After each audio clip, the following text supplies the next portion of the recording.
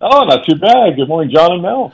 Andrew, of course, everyone is talking about this crazy thing that it sounds crazy to me. Yeah, craziness in the market for sure. This GameStop frenzy, how a massive game store retailer who was losing money, about to close 450 stores, becomes the hottest investment ticket of the year. Yeah, it's absolutely crazy. And I mean, it's not just GameStop. I mean, there's other stocks included in that, including AMC Theaters or AMC Networks. But this retail frenzy, I guess we'll call it, has been going on for a few weeks, but really hit its peak last week, and really emanating from a online forum, Reddit, where investors are gathering. And it really stemmed from this whole argument that, somehow retail investors were being disenfranchised. They were not getting treated as fairly as the big investors out there, the big institutional funds. And there were some that were shorting stocks like GameStop. And so, that basically went out to squeeze them. In other words, let's buy as many of these shares as we can, drive up the price, and that's really going to stick it to those that are short the stock. Well, I mean, you just nailed on the head, John. This is a company that doesn't have fantastic fundamentals to begin with. Analysts are looking maybe a year from now a target for the stock price of $33. Well, guess where it's trading?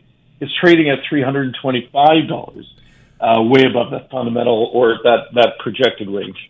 But we have learned time and time again that when things are trading very high that do not actually have that value, bad stuff starts to happen. It becomes a bubble. Well, I think it is a bubble right now, and it's kind of an emotionally driven bubble. So, not all investors on the retail side that piled into GameStop last week or the week before are still holding it. Some have, gotten out, which is smart. I would advise anyone that's gotten into it and is sitting at $325 to probably get out. So some have, but some are finding it very difficult to sell the stock. They're holding it, and some are even trying to buy more of it. It almost becomes an emotional thing where I've got to do this as a badge of honor. That it's retail investors versus Wall Street, which is kind of misled because if you take a look at these stocks and take a look at who the biggest holders are, you will find that the biggest holders typically are the big institutional money managers. Now, not the biggest hedge funds necessarily, which is what they were trying to go after, but think about Goldman Sachs, think about BlackRock. These are typically your biggest holders. So if you step back a bit and say, okay, who are you trying to hurt? Answer Wall Street. Well, guess what? You just made Wall Street a lot richer. Right. And I'll give you another example, and it's happening as we speak. Over the weekend, people in this forum, this retail investor forum, have been piling into silver. Silver this morning is trading north of $30 an ounce. And the same thing. It's somebody said something last week like, people are shorting silver, let's go after them. Well, really, no one's been shorting silver en masse. So this mania now is starting to spread.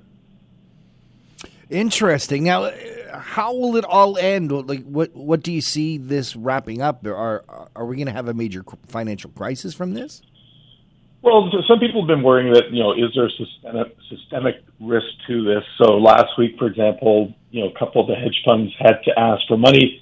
In fact, the online brokerages, these brokerages now that are offering free commission, like Robinhood, had to get additional capital because when you're a broker, you have to put up so much money to the clearinghouses so that the market functions. And last week, we saw some of these brokerages having to suspend buying in various stocks, having to raise capital.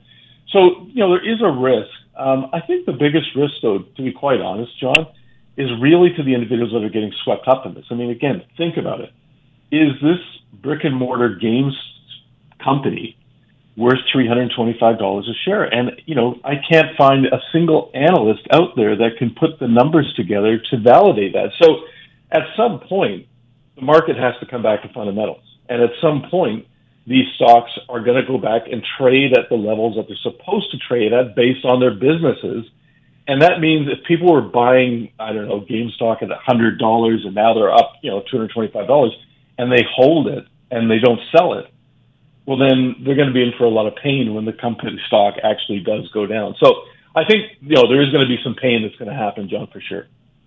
Andrew, thank you so much for joining us here on Talk to the Town. If folks want to talk to you more about this, get some more explanation, I know that you provide all kinds of great information with newsletters and regular webinars. Yeah, absolutely, John. So actually on Friday we put out a newsletter on this whole short squeeze mania, just really trying to educate people on the risks involved. So they can go to our website, pylegroup.ca, John. They can find the newsletters that we put up out there. We're also doing a conference call this Wednesday evening at 7 o'clock. They can find details on that, on how to sign up for it. Andrew Pyle is from the Pyle Group, Scotia Wealth Management. Thanks for joining us here on Talk to the Town. My pleasure. Thanks, John and Mel. You guys have a fantastic week.